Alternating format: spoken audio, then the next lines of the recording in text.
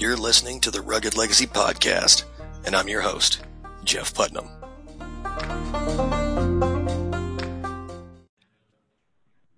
Welcome back to the 12th episode of the Rugged Legacy Podcast. Today I'm joined by guest Jack Donovan, and if you haven't heard of him, you probably need to get out from under that rock. He's the author of The Way of Man, Becoming a Barbarian, A More Complete Beast, as well as a group of essays called Sky Without Eagles, and his most recent, which I wanted to talk to him about today, was Stay Solar. Jack, what's going on, brother? Yeah, thanks for having me on. Yeah, when I heard your essay, I had to go back and read it again for myself, just to make sure I heard it correctly, because it was one of those things that it kind of lit a fire under my ass. As a dad, a leader of my family, a husband, a patriarch, it kind of lit a fire under my ass, because I'm always telling guys to, be the kind of man you want your sons to be, and be the kind of man you want your daughters to marry. Right. And it's just something that just nailed every facet of what I view manhood as. And I'm like, man, I got to get this guy on my podcast. Thanks. Yeah, I think it's, I've gone through a lot of philosophical changes and so forth myself, and I really feel like it's the right message. I think it's the message that people need right now. Yeah, and it's kind of slightly counter to some of the other philosophical standpoints you've taken, especially with becoming a barbarian. I saw, in there you were talking about, as far as men, well, not really counter, more like a side and extenuation to it, about how, violence is the way of man. Aggression is the way of man, and the gang mentality and the tribal mentality, Yeah. And that's not wrong. I mean, I wouldn't disagree with that. I would say that if you don't have that peace, in a survival standpoint anyway, if you don't have that peace, nothing else matters. Right. Because that's the job of men, is to create that perimeter of safety, so that you can take care of your family and take care of your, everything around you and whatever. I mean, it's our job to deal with chaos. And that's, I think, what we're evolved to do.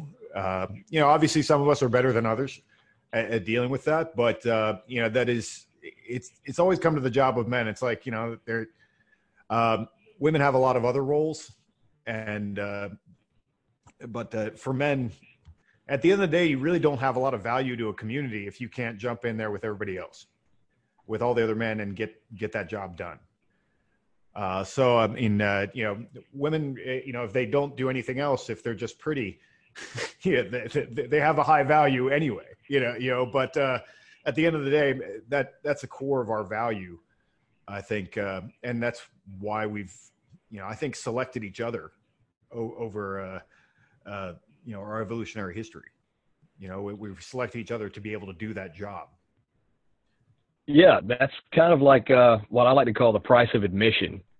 Yeah. If you want to be in with the guys, you got to be able and physically and mentally to be able to get in there and roll with them. It's like Absolutely. that old, if you can't run with the big dogs, get the hell off. Stay on the porch. Exactly. Yeah. I mean, that's how we select each other. But then that doesn't mean that it's all that being a man is. That's just it's a key piece.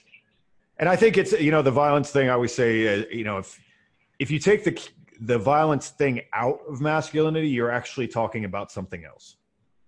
Yeah. It is no longer masculinity if the violent component isn't there anymore in some way. Well, yeah, I agree with that. There is that old saying, it's better to be a warrior in a garden than a gardener in a war. But yeah. I think it kind of comes a little bit more down into the duality of man. Sure. We need to be able to be the same ones that can go out, fight a horde of barbarians, and then come back inside and pick up our newborn. And, absolutely. Woo our wife, all in the same day without really having to switch gears. It has to be this all-encompassing kind of role. Absolutely. And throughout that, it it's like you said, you're staying solar. You're providing the warmth, the light, the security. You're benevolent. The best line in that whole fucking essay was benevolent but not benign. I love that. Nice. Yeah. I mean, especially, I mean, obviously there's a lot of stuff going on in the world right now, and you know, people are going to look to you, and Exactly. you know, if dad's freaking out, everyone's freaking out. Yes, Right. exactly. You know, that's and it doesn't matter if you're dad or not. I mean, that's how it works. I mean, if you're the guy, you know, people are going to look to you, and if you're freaking out, then everything breaks loose. You know. Yeah, well, that's kind of, on an evolutionary level, everybody looks to the man in a room if shit goes down. Right. And if he's hiding under the table, that's when they really start worrying. That's when panic ensues. Yes, Yeah. absolutely. And again, taking from your essay, it's kind of like, Kipling, if you can keep your head about you when all are losing theirs. Yeah. Yeah, that's like the best poem about masculinity ever. I actually send it to my nephews because I don't have kids, but I have like a bunch of nephews, and that Rudyard Kipling poem, I sent a copy of the book to my nephews because if there's any message to hold on to, I mean that poem pretty much kills it. I mean, in a way, it's kind of an English poem about middle management. It's about being an officer. Yeah. I mean, it's but there's so much that you can take from it. Yeah. It means what we want it to mean. All right. Yeah. That's the power of that's the power of symbol as it is anyway. It means different things to different people, and totally. People can attach different various aspects of meaning to various symbols. Absolutely, absolutely. So, how did you come to this kind of determination, and what kind of led you to the solar aspect of the philosophy? What made you start looking at it that way? Was it like a gradual thing, or did you just have one of those shower thoughts and just holy shit? It's a gradual thing. Everything that I do in my work, one thing flows into the next thing, and it's a chain of reasoning. Like I wrote The Way of Men, and I talked about tribalism, and then I mentioned tribalism, and I'm like, well, I should think about tribalism more, and then it kind of everything follows from that. And I'm the kind of guy that I'm attracted to trouble a little bit. Like if someone says that you're not allowed to do something, I'm like, hey. I'm going to do it twice. yeah, I'm going to do it twice. I want to know more about that thing that I'm not allowed to know about. So I definitely have an attraction to the forbidden or darkness or whatever. But at the end of the day, I was raised well. I was raised by like happy, nice people, and I'm not really a dark person. I'm actually a pretty a positive guy, and I've found that with a lot of actually my readers that I connect with, especially now. A lot of guys are like, yeah, I mean, everything you're saying is right, but I'm actually, I'm just not that dark. I don't want to be dark all the time, and so, I'm very much that way too. And I was, hanging out with a group of people that were a little more dark for a while. And one of the criticisms of me within that group was that I was too Apollonian and not Dionysian enough. And it comes from Nietzsche, and then has been used for many, many years since. But the idea that there's this duality, he's taking it from the Greeks, obviously, between like the god of the sun and the god of wine and kind of ecstasy and so forth. And because as interested as I am in trouble and darkness and aesthetics like that, sometimes I'm very ordered. Like I want everything to be planned in a certain way, and I have a very like concise vision of how it should be. Right. And I think, yeah, and I think that just thinking about that, over time, definitely led me to a place where like I actually think that order is really the driving force of what men do. Like we create order, and then we have to defend order, which is that violence component that we're talking about. But we create the order the same way that you would do in your house. Someone has to make the rules. Right. Like someone has to decide how it's going to be ordered. And that comes to, everything in terms of, ordering things is even naming things, making words is puts them in order, because things are just things. They actually don't need names. We give them names because we put them in order. And so that's the same with concepts and mythology. And we put our world in order. And that's kind of what we do. And once we've put it in order, then we have to defend it. And then we also have to keep it going. And so these are a bunch of things I'm going to talk about in my new book that I'm working on right now. But so Say Solar is kind of a part of that. And, what better imagery is there for that than the sun? And in the sense of, obviously it has its own gravity and the source of light and warmth. And, it literally pulls things into order around it. That's what it does. Okay, there's a flying rock goes by. Oh, well, it goes into the orbit around the sun. That it puts things in order. And so it's a great symbol. And what's interesting is that it's also kind of the key symbol in most religions. That really is. Yeah. What was it? Saturday is even named after Saturnalia. Yeah. Is worship of the sun, or a sun god. Yeah. Well, it all goes back. Most religions are patriarchal religions based around a sky father. Right. That's all of them. Basically all of the major religions and a lot of the minor ones are based around a sky father. And you can trace it back into the, theoretically into the Proto-Indo-European and, the name that we have for God, Dios, at least in, Spanish, but and in Latin and so forth. And, obviously Zeus is a part of that. That's how the word changed at some point. There's a theory that the original god of the Proto-Indo-Europeans, where all of our languages come from, or all the Indo-European languages come from, comes from a god named Dios Potar. And again, men have just always envisioned order as coming from the sky. That's been an old idea as well, that kind of women are of the earth and that men are of the sky. And that's just been, a theme that's all throughout mythology and literature and art and so forth for thousands of years. Yeah.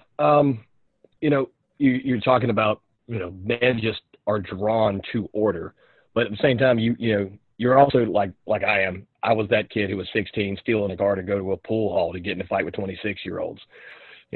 I was that guy. Right. But at the same time, I like things nice and neat and in their place. And I feel like, as part of that duality of man, we're drawn to chaos just so that we can order it. Absolutely. And in fact, that's a great way to say it.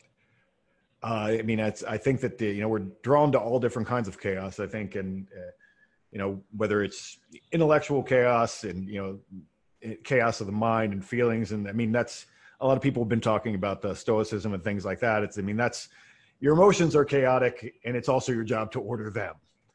Right. You're internally creating order, and and that's in a lot of primitive cultures and so forth. Well, primitive is probably the wrong way to say it, but in a lot of cultures, initiation into manhood takes place in a border zone. Called a liminal space. Basically, it's outside the town, or it's outside. It's a space of like darkness and confusion and twilight. And I think conceptually speaking, it's very appropriate, because that's where you become men. Is actually in the realm of chaos. You have Right. to go and show that you can deal with chaos, and then it initiates you into the process of manhood. Yeah. It's outside of the perimeter of that firelight. Yes. We defend the perimeter of the firelight, and everything within that firelight is controlled. But the chaos takes place outside of that perimeter, and we have to send our young men through a rite of passage, through some sort of struggle in order to show that they can handle that chaos, to be worthy of holding the title of defending what's within that light. Absolutely. Absolutely. Yeah. The campfire, I think, is actually the most perfect metaphor for this. And it's simple and it's timeless and everyone understands it, and that's what's cool about it. Yeah. Yeah. Like we were talking about earlier before we actually started recording, I'm a dad of 8 kids. Sorry, 8 boys and 1 girl. I've got 9. Yeah, I was like, wait, you lost one. Yeah, I lost one. Well, if I do lose one, there are spares. We've got that before.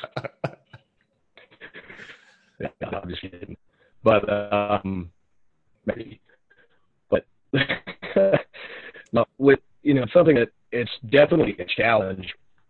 In this day and age, is to raise honorable men and honorable young women.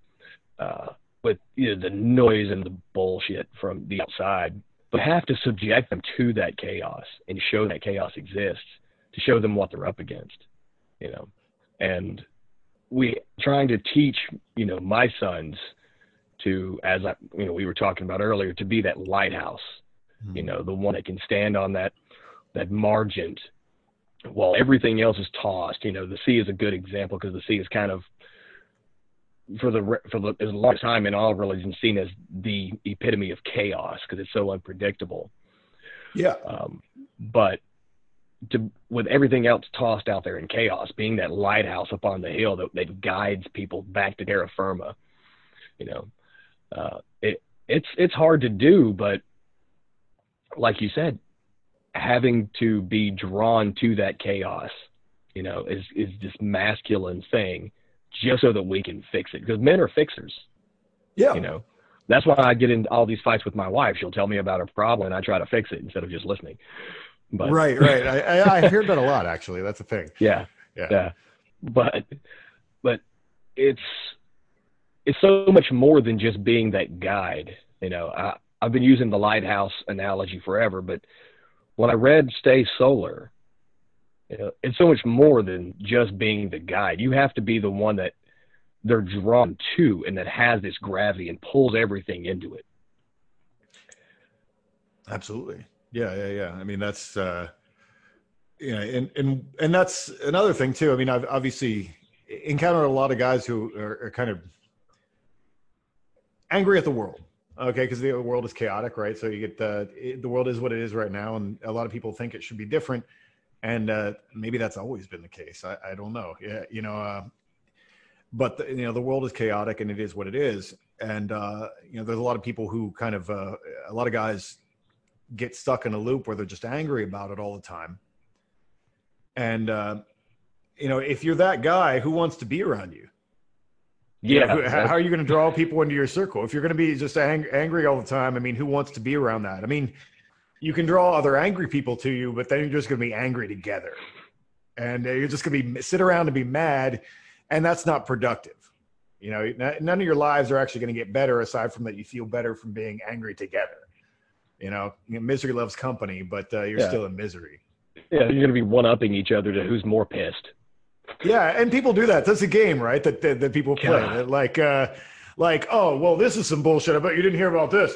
Oh, well, guess what's going to happen to me? And yeah, people do that. Like, yeah, one up and shit about that. Yeah, it's a pissing contest of who's more miserable. Exactly. And that's, again, like, who wants, you're not going to draw good things to you or good people if that's what you have to offer.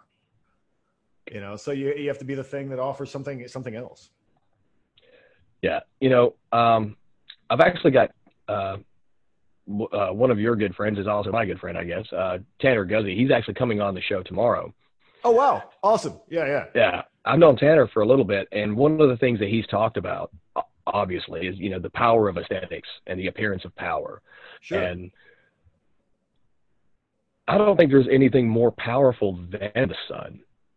No. It's fire. I mean, it's fire, Yeah.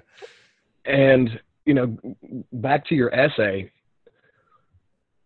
it's the source that everything reaches to, not by choice, but by just innate need, whether it be the grass, the trees, people, they just reach to that thing. And I think that right now we've got kind of this anti-symbolism kind of culture. It's got more of a nihilistic push, and more maybe secularist would be a good way to describe it, kind of push for society. And people are kind of being pulled away from the symbolism of really anything, because they just, nothing matters and nothing means anything, kind of pessimistic point of view. But they're still being drawn to some kind of a search for meaning. You see it all the time with these kind of social justice warrior activists. They jump from cause to cause to cause because they need something to believe in. Oh, yeah. Well, and if they win something, if they actually get what they want, then they have to find something new to be mad about. I mean, they're the same deal. Yeah, exactly. And the thing that's been ever present is the things of gravity, the things that have their own gravity, the things that are warm and just reliable, because there's nothing more reliable than the sun. Yep. At this point, I mean, we all set our clocks and lives by the sun. Absolutely. And so with that whole kind of mentality in society going on right now, to position oneself as the kind of man that embodies the virtues, and who would believe that the sun has virtues until Jack Donovan described it. We're all just going to go off the book of Jack. All right. Yeah. But to position oneself and to try to become a man with the virtues of the sun, and you see these little pockets kind of spring up all over social media with people like Ryan Mickler and Hunter Drew, yourself.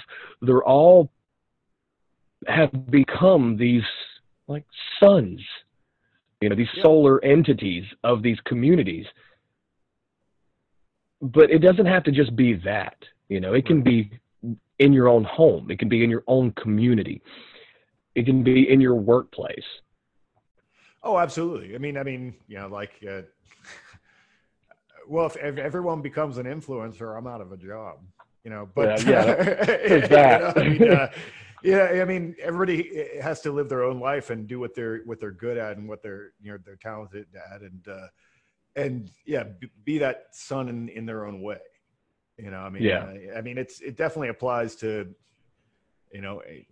business and management and all those kinds of things. I mean, that's a lot of, like whatever, like Jocko Willink, like I guess a lot of what he did was corporate consulting and kind of telling managers how to act. Yeah. So they, in a way. And so, I mean, it applies everywhere. And and the thing is, if you are that guy, I mean, I think someone posted something recently, like you're always going to be the asshole in somebody's story, but because being that guy doesn't mean that you're nice to everyone, or that you're always or that everyone's going to agree with you. Because if you're providing order is rules. Order means rules and exclusions and definitions and hard lines. And if someone doesn't agree with you, they don't agree with you. Or if your order is in conflict with their interests, you're going to be the asshole in their story. So, or if you're just an asshole like us, like us who doesn't like rules. Yeah. I mean, you're always going to be the disordered in someone's story, but your job is just to kind of stay your own course, and do what you think is right. And I think if you're doing that over time, you can be shifty and kind of trick people, and you can get away with a lot, especially in modern society, because if you're in a village and you start acting shifty, the 50 people in the village are going to get wise to that pretty quick. Yeah. And there's going to be a problem. But if you're in Los Angeles, you can screw people over for the rest of your life and never see them again. Like you can just keep going and going and going and going. And that's one of the things about that's one of the, criticisms of cosmopolitan kind of thinking in a way that, in a big city, you can get away with a lot. But I do think eventually it still comes around, I think, to most people. If you're out there kind of creating a positive environment and you're treating people well, and you're doing things to make their lives better, eventually you get a reputation for that. as well. And you become the guy that you're like, oh yeah, he's a good dude. Go deal with that dude. And so I think it does pay. It does pay in the long term. Although in the short term, it's a lot easier to get rich or to get what you want by being a jerk. By being sneaky and whatever. But I think by treating people well, over the long term, I think you do better. And also, I think you like yourself a little more. Yeah, I was just going to say that. You have, people talk about self-esteem all the time, but I think self-respect way outweighs self-esteem. Oh, absolutely. If you can't look at yourself in the mirror and be proud of who the hell you are and what you've done, then, at that point, just stop. Yeah. Yeah. I was talking to my wife. I'm like, I'm going to interview Jack Donovan on the podcast. And she goes, I have no idea who that is. Right. So I told him, I was like, well, he looks like a very mean person. She saw your Instagram. You're like, he looks like a very mean, a very mean and aggressive person. I was like, well, he's probably very aggressive, but I think he's a pretty good dude, Yeah. But, it's funny. I always say that that's, I'm old enough that I have that Germanic frown that if I just have resting asshole face, and that's if I'm not smiling, then I just look like I'm frowning. And, that's just, sorry, that's just how my face is, and that's actually kind of why I like doing video podcasts and stuff now. Cause people can see how I actually am. And I'm not angry all the time. That's not actually who I am. So. Yeah. My beard gets in the way. You can't tell if I'm smiling or not. And so I'm constantly asked, why are you mad? It's just my face. Yeah. Well, men are supposed to be serious, right? You look at pictures of, now it's also because of the long exposures in early photography, but look, the first pictures of men are all just standing around trying to look hard as fuck, but very, very but at the same time, I think you do want to be taken seriously, right? And so I think. You don't want to be giggling all the time and be cutesy, because that actually doesn't make you a source of order either, No. So. You have to be that is the power of your presence. And if you can present yourself as a force to be or not to be reckoned with, while without, of course, coming across like this, oh, I'm a badass, attitude. Yeah, people get confused, and it's easy to go down that path. I mean, people get confused. It's masculinity is not one big hard style, No. where you're just and a lot of people go that way with it. Everything's got to be this. Like the alpha Chad. Yeah, the alpha Chad, but I mean, I think the real alpha Chad is probably a little bit more, not that concerned. I wouldn't say concerned, but I would say not that, obsessed with trying to appear tough. Right. Okay. I mean, because the guys who are really scary, they don't need to do that. You know, I mean, that's kind of a front thing. I mean, the guys who are black belts.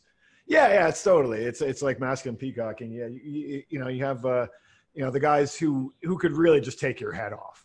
And not in this stupid. Like that's an adolescent, like the bar fight kind of context. I feel like if you're my age and you're like looking for bar fights, you got problems. Big problem. Yeah, but I mean. No one wants to look for violence. We just want you to be ready for it. Exactly. Yeah. Exactly. But so you don't want to be in that kind of foolish perspective where everything is a bar fight, because a lot of guys associate masculinity with that.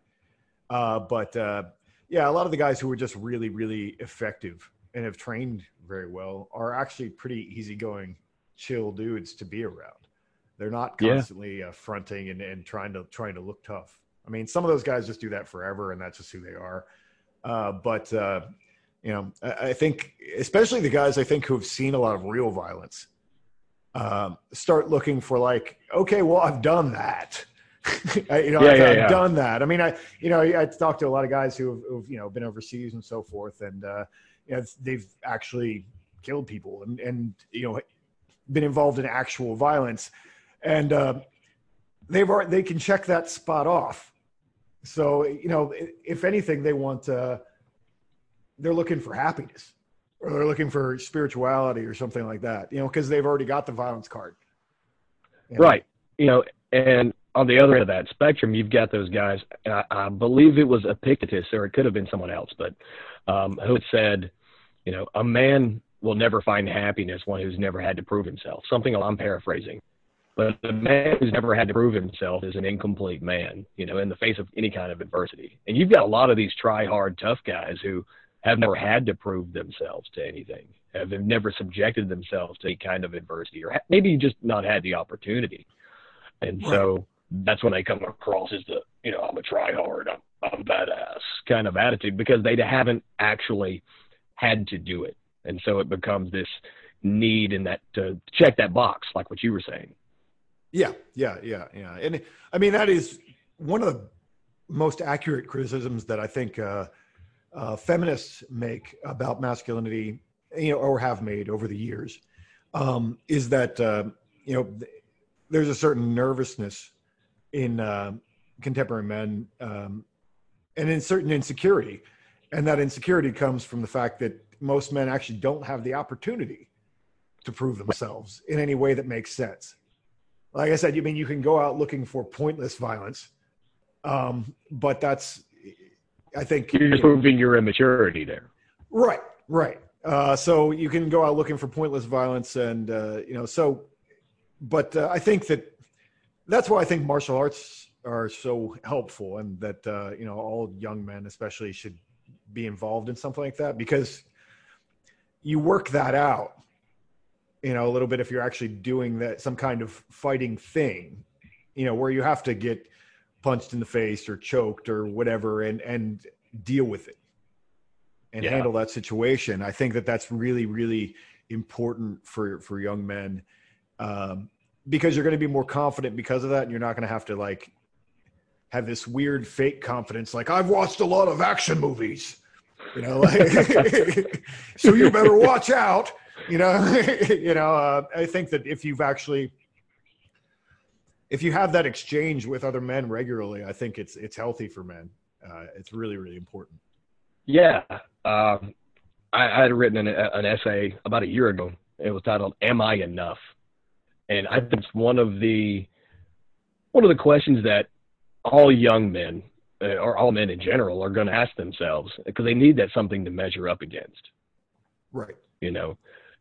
Especially, going back to what we were talking about earlier, we kind of live in a world of prolonged adolescence, and there's no rite of passage into manhood. Right. And there's no trial by fire, or baptism by fire, as it were, for men coming of age. And so they need to, actively seek out something to test themselves, like you said, with martial arts, with intense weight training, with something that's going to challenge them physically and, spiritually, to, test their mettle. Yeah. Without that, they're just spinning their wheels, never fully knowing who they are or what they are. Absolutely. Absolutely. Yeah. I take my boys up to the mountains in North Carolina, and at the time he was 11, and I was like, okay, well, it's a 6-mile hike in, it's a 6-mile hike out, and we're gonna go up some waterfalls. He was like, what? Yeah, we're gonna do that. And so we did it, and at the end of it, he just, holy crap, I didn't know I could go 12 miles. And you see his whole kind of mentality change a little bit, because he had never had to push himself. And a lot of men don't have that these days, because there is no opportunity. Unless you live in Southern California, you're not fighting off hordes of bandits at your front door. Yeah. I mean, people, I think, if you don't test your limits, you don't really know what they are. Yeah. And, you don't, I mean, when you said that, it made me laugh, because, I was training boxing a couple years ago, and the boxing coach was making us run every day. Now, Never been a runner. I'm actually better at running now than I was when I was young. But, you know, we do like 1 mile runs, 3 mile runs, whatever. And he sent us out on a 5 mile run one day. And I was like, I don't know that I've ever run 5 miles before. You know, I've done the 1 mile and the 3 mile, you know, I'd done that a bunch, but I'd never really run that far. And we just laughed while we were running that quote from Lord of the Rings or whatever, like this step is the furthest we've been from the Shire. Like every step is new, you know. Yeah, You know, the furthest I've ever gone. Yeah, Everything yeah. else is new. Yeah. And then Yeah. we did that enough for a few weeks. We were running 5 miles once a week, and then you know, there was a whatever, I guess it's 8K is 5 miles, I think.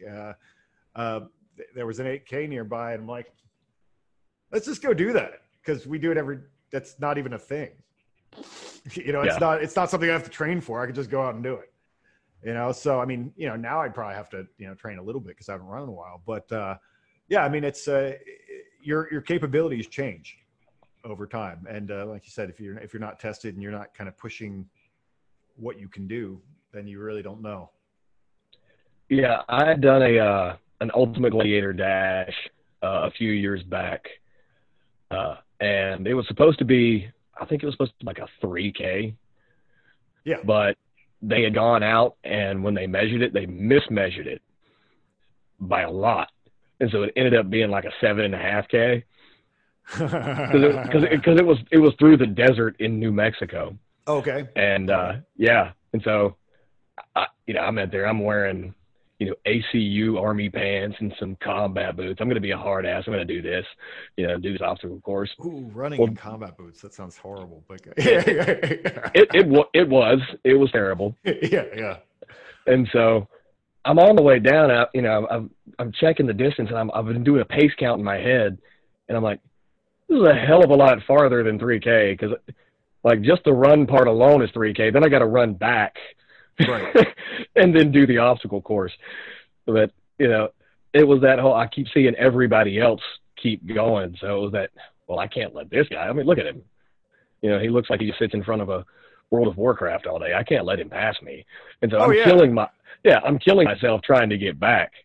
You know, by the time I was done, I just sat there, wouldn't let my wife speak to me, just pouring water over my face and trying not to die. Right. But, you know, it was that element of, okay, I've gone as far as I've ever gone.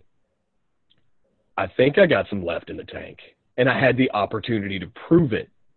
Yeah. You know, and now I know I can do that. I don't want to do it again. Yeah. No, I don't ever like to really run more than a mile or two. But you know, I can. Yeah. Well, you know, I've got short legs. You know, to quote the Lord of the Rings again, I'm good for sprinting, but terrible over long distances. Right. Yeah, I can't do it. I'm 5'8", like 7 maybe. Yeah. So I can't do that anymore. But no, it's just one of those things where I had the opportunity to push myself, and I did. Yeah. And now we've got these young guys who've never had the opportunity to push themselves, have no idea what they're capable of. Yeah, and that's why, you know, sending that message out that they need to look for it, I think, is really important, because, you know, no one's going to make you do those things in most cases. I mean, you might have the dad that takes you out and says, we're going to go on this long hike, but most guys don't have that experience. Right. And so I think a lot of men have grown up never having that experience. And so I think it's really positive to put that message out there that they need to seek it out for themselves. Because at the end of the day, I mean, that's another one of the big arguments made about masculinity is always that the world doesn't need it. You know, like that the world doesn't need you to be a man, right? But you need you to be a man. You know, it's good. Yeah, exactly. You know, and I think that men need to actually claim that for themselves. You know, it's not about, you know, can I do this to make everyone feel better, or to make you know, you're not required to do it to keep everyone safe necessarily, but you still need it for you. You know? Yeah. It seems to be like there's a push to have men all locked behind a glass case that says break only when needed. you Well, know? yeah, and which is, I mean, I think that's probably an old historical idea. No one really trusts the, wasn't it like Everybody I hates think the the right. warrior until the wolf's at the gate. Right. I'm trying to think. I think it might have even been a thing that like the Roman legions weren't supposed to be in the city. Like they were supposed to be outside the city. They weren't allowed in the gates. I Yeah, don't know if that's true, but I think it is.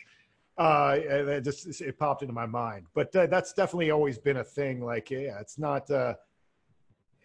You know, in polite society, that guy is a little bit. What are we gonna do with him?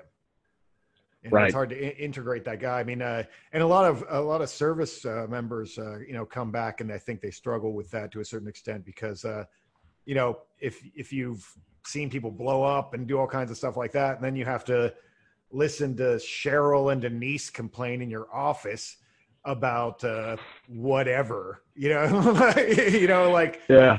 the volume's Shut kind of up, turned Karen. down on that. Yeah, exactly. Shut up, fucking Karen.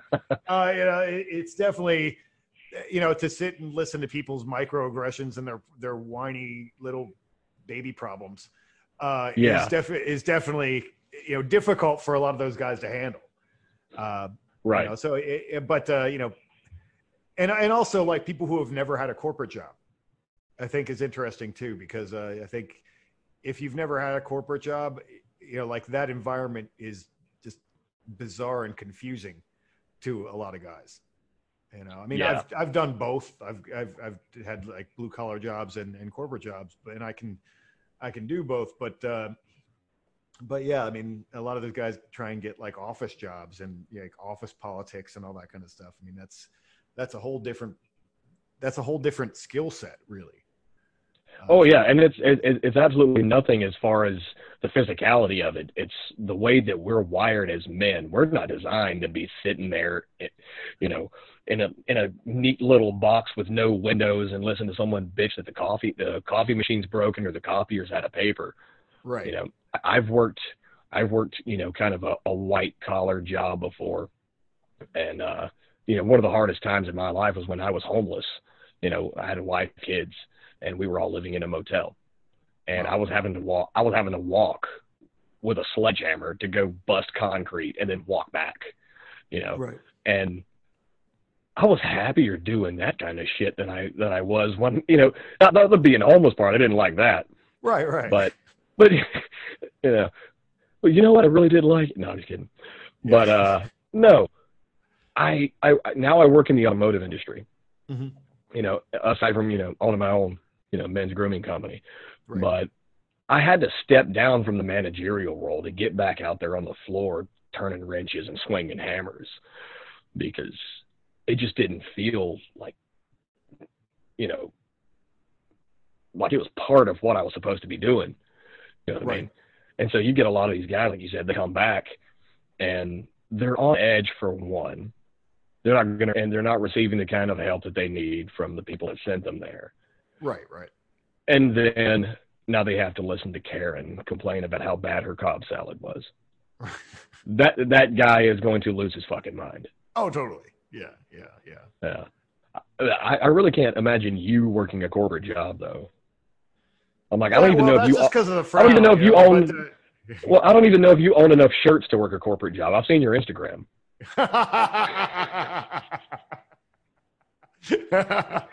Well, I don't work in a corporate job anymore, so I can just dispose of all my shirts. Gotcha. But no. I mean, it's been a while, and really, when I started writing about masculinity, because I did corporate stuff first. I mean, actually, I worked in kitchens, I think, first, but I've done a lot of things. But I worked when I finally was like, I'm smart. Why am I poor?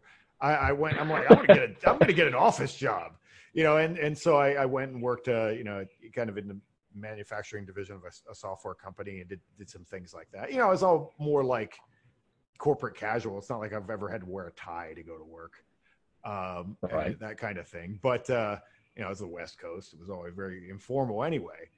But yeah, I mean, it's definitely not as satisfying in a lot of ways. You sit there and answer a million emails all morning and do whatever people do. And it's funny, those people make more money, but they don't actually work harder in most cases. in many cases, people just go in and maybe work for 5 hours a day, but there's a lot of like bullshitting and talking and like, listen to what Karen has to say and whatever.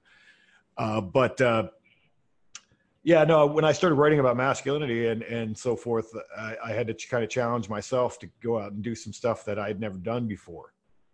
And I guess the first thing I did, I'm pretty sure, the first thing, I was working at a financial services company, and then I went and got a job delivering exercise equipment. And I literally did not know how to use a ratchet. Like that was not part of my skill set. I was like, what is this? You've come a long way, Jack. Yeah. Well, yeah, I mean, absolutely. But it was just not something I was a skill set that I had. And I worked with a guy who, the whole thing, they ran the exercise equipment business like a pit crew, where it was all like timed and like you had to like, how fast can we build this gym because we have to build 4 of them today and that kind of thing. So it was a totally different mindset, and that was my favorite job that I've ever had, by far, because it was physically hard. Carrying treadmills upstairs and so forth, and in like nice houses, so you can't touch the wall or break anything or whatever. It's like stressful, and you have to carry something as a partner. Obviously 2 people carrying a 300-pound treadmill upstairs, you can't drop it because the other guy goes down the stairs. And so there's a sense of urgency about things. I mean, it was a really good job for me, and I learned a lot about being a man. And one of my best friends that's where I met him, and we drove around in the truck for 9 hours a day delivering exercise equipment. Yeah, it's a good way to get to know somebody. Yeah. Oh, totally. Oh, yeah. We only see each other once every few months now because I don't live close to him. But we went on a fake hunting trip just because our licenses weren't the right licenses, and so we went bear hunting. This is about the bears. Yeah, I heard you talk about this. Yeah. And we had spent so much time together in the past that we just see each other and then like we're on our old jokes and like just pick it right back up where it left off because we know each other so well, up until that point that we just kind of have that rapport. So that's really nice. Yeah. But I mean, it kind of became close because you were doing something physically hard together, and it was kind of like building a little miniature tribe. The guys on your crew. Oh, absolutely. We've got guys being isolated right now all the time, whether they're married and say, "Well, I got to go ask the wife if I can go out with the boys," or whatever. And the guys never really get together. But to do just hard shit, go rock climbing, go. Shoot each other in the face with paintballs, go to work out, to do that kind of male bonding, and spend guy time together to build those friendships. Because the only way guys make friends with each other is by doing hard shit together. Oh, 100%. In fact, the guy who came up with the term male bonding in, I believe, 1969 was a guy named Lionel Tiger. No, I don't think it's Lionel Tiger. Maybe it is. But anyway, he came up with the term male bonding. And literally one of his things was like men have to aggress against something together. Yeah. And basically, whether it's nature or each other or other men or whatever, men bond, by, some kind of project. And that's one of the things that like the early men's movements in the 80s and 90s, they got wrong, I think, because I don't think they really grasped how important that is. And if you want to make a male space and really an icebreaker for men isn't like, let's have coffee and talk about our feelings. An icebreaker for men is like, I had a project out at the land at one of my last events where we built a stone ship. And that was, get 15, 20 guys together and tell them to go pick up rocks. And all of a sudden they start competing to see who can pick up the break. You don't have to initiate that. It's magic. Oh no, that happens, period. Yeah. It was awesome to see it because I'd never really had an event like that or done it before. And I'm just like, I feel like this should take an hour, and it took 15 minutes. Dudes are running up the hill with giant rocks and building things. And it was just really impressive. And I think that's, while they're doing that, they're interacting with each other and they're feeling each other out. And, they're responding to each other in the way that men do. And I think that, yeah, if you want to have any kind of, men need a project, they need a project or a reason. And that's, if you can get men to, hey, let's go do a thing, I think is better than like, hey, let's go spend some quality time. Like that, it's a different frame for sure. Oh yeah, it really is. When I was a kid, if I was standing around I had a childhood friend, name was Jason. We went everywhere together, did everything together. And most of it involved just exploring the fucking woods.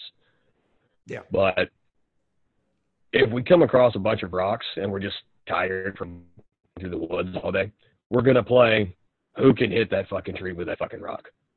Right. So it just happens. We just innately just start competing with each other. Yeah. And that's how we actually became childhood friends. Like what you said, building a stone ship, which sounds awesome, by the way. But you see guys, Paul carried 3 rocks. I'm going to carry 4. Fuck Paul. Yeah. Yeah. Because guys, we're not going to give each other credit. We're just going to try to outdo them. And that's how we get close. Yeah, totally. You get a group of guys, well, they're like, Paul's pretty strong. He carried 3. I carried 4. Right. Yeah, Paul's a good dude, but he can't carry as much as I can. It's just that back and forth thing where it turns into, hey, you talk a lot of shit about Paul. Yes, my best friend. Yeah, totally. That's kind of how we go about it. But so you said you're working on your next book. Any plans on to like a timeline of release for that? Well, I mean, if I could put it out tomorrow, I would, but it's not done. So it'll be done when it's done. But it's the number one thing that I'm working on right now, aside from doing podcasts and so forth. That's basically my focus. I would say, it's maybe a quarter done, and it's coming together. And I don't write long books. I don't like long books. I like, short, digestible things. And I'd like to have it out by the end of the year. Okay. Yeah. Yeah. I released my first book. I wrote it in a month. 2 months ago, and working on my second one now. My first one had maybe 25,000 words. This one's going to have about 60,000. And so, wow. Yeah, and I'm not used to writing that long of a book because I've only ever written one. Yeah. But it is a challenge. But yeah, I understand. It'll be done when it gets done. If you try to put a date on it, and you're screwed. Because I heard some of the things that you've talked about with your writing. You can sit there and stare at a page for an hour and a half, write 3 words, and then all of a sudden one day you sit down and write 6,000 words. Yeah. It definitely like that. I mean, I've gone through that this year a bunch of times. Yeah, where it's just like, because writing is thinking. Writing is thinking if you're doing it right. And I'm talking about like philosophical ideas. So I have to be like, well, does this make sense with this? Like, what's the best possible way to frame this so that it'll connect with people? I think is the hardest thing. It's like, I already know what I'm excited about, but like, how do I get all that from up here down and into the keyboard? That's a challenge. And how do you organize that idea in a way that it's going to connect with people and make sense? And also then, add the pepper, like all the actual good writing has to come in there at some point. And so it all has to come together for that to happen, So, and I, especially now, I word nerd about things forever. So that's another thing that takes forever that, which I like. And I like that about my work because like most of the words are really, really carefully chosen. Like to the point where I'll like, is that what that actually means? Well, let me trace the etymology back 5,000 years to make sure. Like that. I'll just Wiktionary is my friend. I'll sit there and just look. Because I think the history of words tell us so much about the meaning of things and what this thing has always meant. Because so many words that we have barely ever changed. So if it's the right word, it's really the right word. I mean, I was going to bring it up just because it's on my mind lately. The word chaos. There's in an old Greek form of it. The word chaos is you had mentioned earlier. And what's interesting about chaos is we always think of chaos as being like a frenzy. I think Right. most people think of chaos as being a frenzy, but it actually means a void. Right. It's like space, You're looking at it from like a pre-cosmogonic or cosmogonic standpoint. Yeah. Chaos, like you said, people think it's a frenzy or it's bad, but Which it chaos, is, because anything could happen out there because there's right? no order. But it's more potential for good or bad, depending on whether or not guys, men and masculine energy will interact with it to bring it to order. Yeah. I mean, it's just this, this wide expanse, and like the aliens thing, like in space, no one can hear you scream. It's kind of like there's no direction. There's no. I mean, I think really space. If you could float through space and not freeze and die immediately, floating through space would be the most terrifying thing you could ever really do, because there's no home. Yeah. There's nowhere to go. You're just forever, and that's, I think, just a complete lack of order. And I think that's probably more terrifying than a frenzy. Yeah, it kind of brings to mind like the opening stanzas of the Veluspa and the Ganunga Gap. Yeah. You didn't think I knew that, did you? Well, I know. I saw the hammer, but oh yeah, you saw the hammer. yeah. But no, it's chaos is terrifying, like you said, because anything can happen. But then you've got men who are drawn to that chaos to bring it to order, and if chaos can be manipulated and used, just like the word chaos can be manipulated and used to paint that picture. So I totally get what you're saying about nerding out on the word. Oh yeah. To have it mean the right thing. Right. And I expect the title of this book to be called Chaos. Just kidding.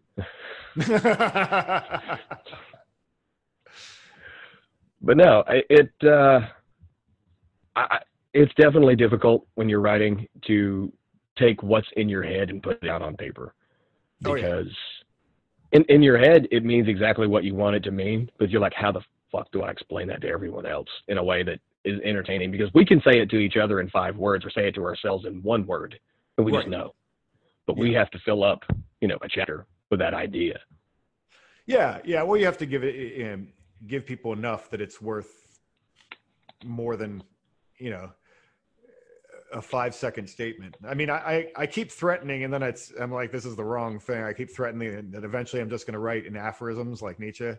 Like eventually I'll just get to the point where I just stay like 2-sentence statements, and just drop the mic, and that's what it's got. Because a lot of things I can explain that way, but it's probably not the best a business model, and it's also not the best.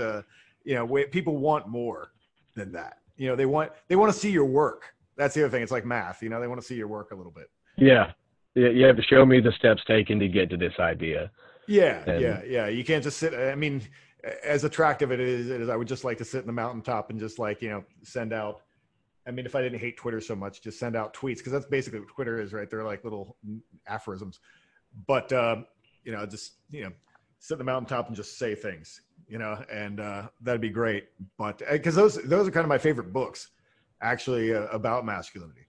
Like the Hagakure, the written by a samurai.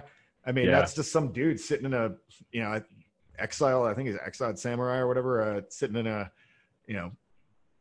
a cave somewhere, bitching about how shitty samurais are these days, and all his thoughts about what a real samurai should be like. And I mean and it's just his opinion. He doesn't show his work. He's just like, another thing, this is true, this is not true, this is true, this is not true. I love shit like that. That's my favorite kind of writing. Yeah. It kind of brings up one of your former guests, Roman McClay. Yeah. He's sitting up on a mountaintop bitching.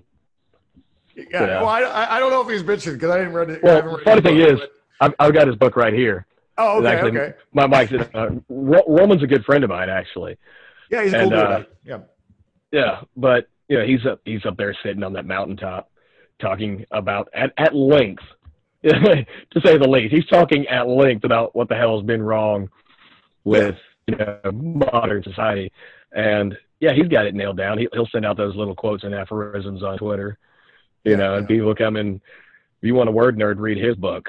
yeah, yeah, I, yeah. Absolutely. I had to buy the Kindle. I had to buy the Kindle version just so I could look up the word, and just tap on it. But Yeah, yeah.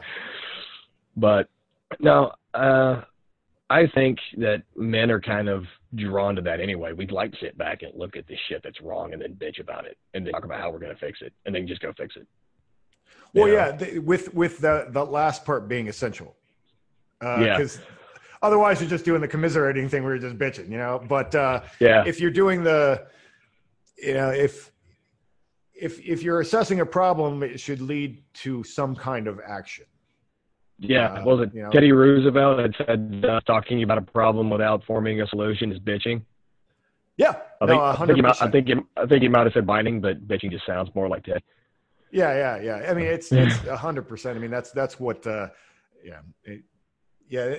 I feel like that's also I've had to explain that to a couple of people too, just personally, like in terms of, the best if you're going to ask a question, even and this is just something you should learn in school, but a lot of people don't. Like if you're going to ask a question, you should have tried to figure it out yourself. Yeah. And then be like, okay, now I need to know because I've tried to figure it out. It show that you've actually put in some effort. Oh yeah, because you see that a lot. You see people come in and say, "Well, what should I do about this? What should I do about this?" And you ask them, "Well, what have you done so far?" Right. Well, nothing. Well, then the fuck you asking me for? Go try to figure it out and see if something works, and then come back and tell me what you tried. Yeah. Then we can troubleshoot it. You kind of have to. People kind of just want to be led by the hand a little bit too much sometimes, and I think that you should always be trying to figure it out and do something on your own. I always call those guys assholes. Yeah, they're assholes. They're always asking for advice, but then they haven't tried anything or they just don't want to take your advice. Yeah. You give them actionable advice and they give you 15 fucking excuses as to why that won't work. Well, then, okay, you're on your fucking own. Right. Well, then you go fix it, smart guy. Yeah. But, Jack, I really appreciate you coming on the show, man. I think we're coming up on that hour mark. Might have really gone a little over. Cool. No problem. Yeah, it was nice to finally get to talk to you, meet with you. I've been looking forward to this for a while, Maybe one day I'll get a chance to come up there to the Pacific Northwest when I'm not worried about the coronavirus. Well, yeah. I mean, no one's traveling now. Yeah. But who knows? Yeah. But anyway, yeah. Thanks for our meal, man. Yeah. Like where I live now, I live in the South and it's already slow and quiet. So the quarantine doesn't really mean anything. Right. We still have toilet paper on our shelves. Wow, I mean that was surprising. Like when I went to the grocery store in town here, and they didn't, because I live in a small enough town that there are really only two big grocery stores. Yeah, they were both pretty well cleaned out. But it is I'm not too worried about it because I live in a small area, as well. So you're not living in LA or New York or Miami, any of the big places where people are crowded up on each other. So just spitting on each other. Yeah. I mean, really, that was one of my survival advices. Yeah. Oh yeah, that's right. So you already work from home. Yeah, I mean, it's like, oh well, I guess I have to work on my book, and I can't find all kinds of excuses to go do other stuff. Because I don't really need to leave the house. I did my big grocery store trip, and I can work out in I'm like, I could go to the gym, but why? I could work out in my house. So, yeah, I mean, I guess I'm just having a week of being focused and no distractions. Yeah. And that's kind of how I feel. I'm like, please shut it down. I've got so much content that I need to write and so much content that I need to record. Please shut everything down for 2 weeks so I'll have time. Yeah. Well, let's just hope that people care, because that's also the tricky thing too right now, right?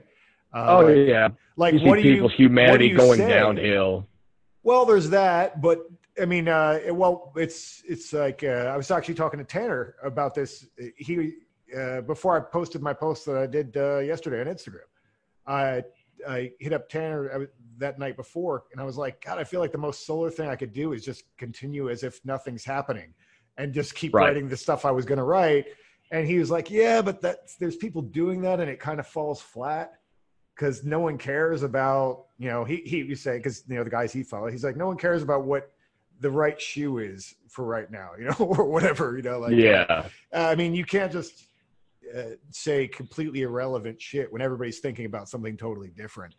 So, but you also don't want to be smarmy and just like, how can I capitalize on this moment? Because that comes across sometimes too. Right. Yeah. You see a lot of people doing that, like, especially with the fitness guys. You see them, I've got the perfect anti-corona workout, and yeah. Well, and the thing is, people are looking for that. They have to work out at home. So, like, I mean, they're feeling a need. And I think that's what a lot of people actually want to see right now. Yeah. But,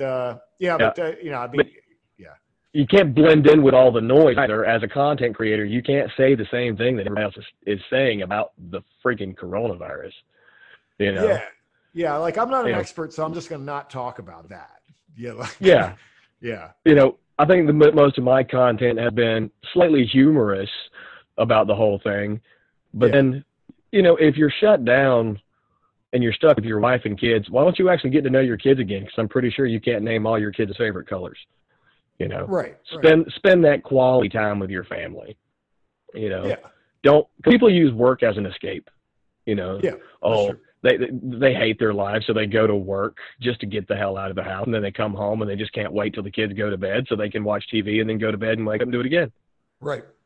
And so I think it's kind of important to, maybe reestablish some of those, what used to be the norm when a guy would come home from work. He got to spend time with his wife and children, and that's what most of my content is about. Take advantage of this time that you're going to have. Don't bitch about it. Don't panic and worry. Because again, if you're panicking and worrying, you're not being very solar. You're being very lunar. Yes, exactly. You're controlling the sea, which is the chaos and the tides of emotion. Don't do that. Right. Yeah. But I think we're going to wrap this one up, Jack. It's been really nice talking to you. Cool. Yeah, nice talking to you, man. Yeah. For those of you who are listening, you can also watch this on YouTube after it uploads. And make sure you're subscribed to the YouTube channel. Make sure you're subscribed on iTunes, Spotify, Stitcher. Download them all just so I can get more subscribers. Subscribe to all of them and listen to them all multiple times because they're full of value.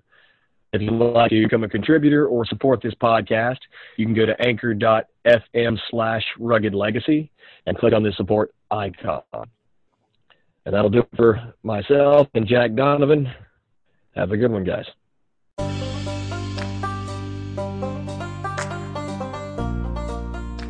Everyone wants to rise from the ashes, but very few are willing to set themselves on fire. This has been a Rugged Legacy production.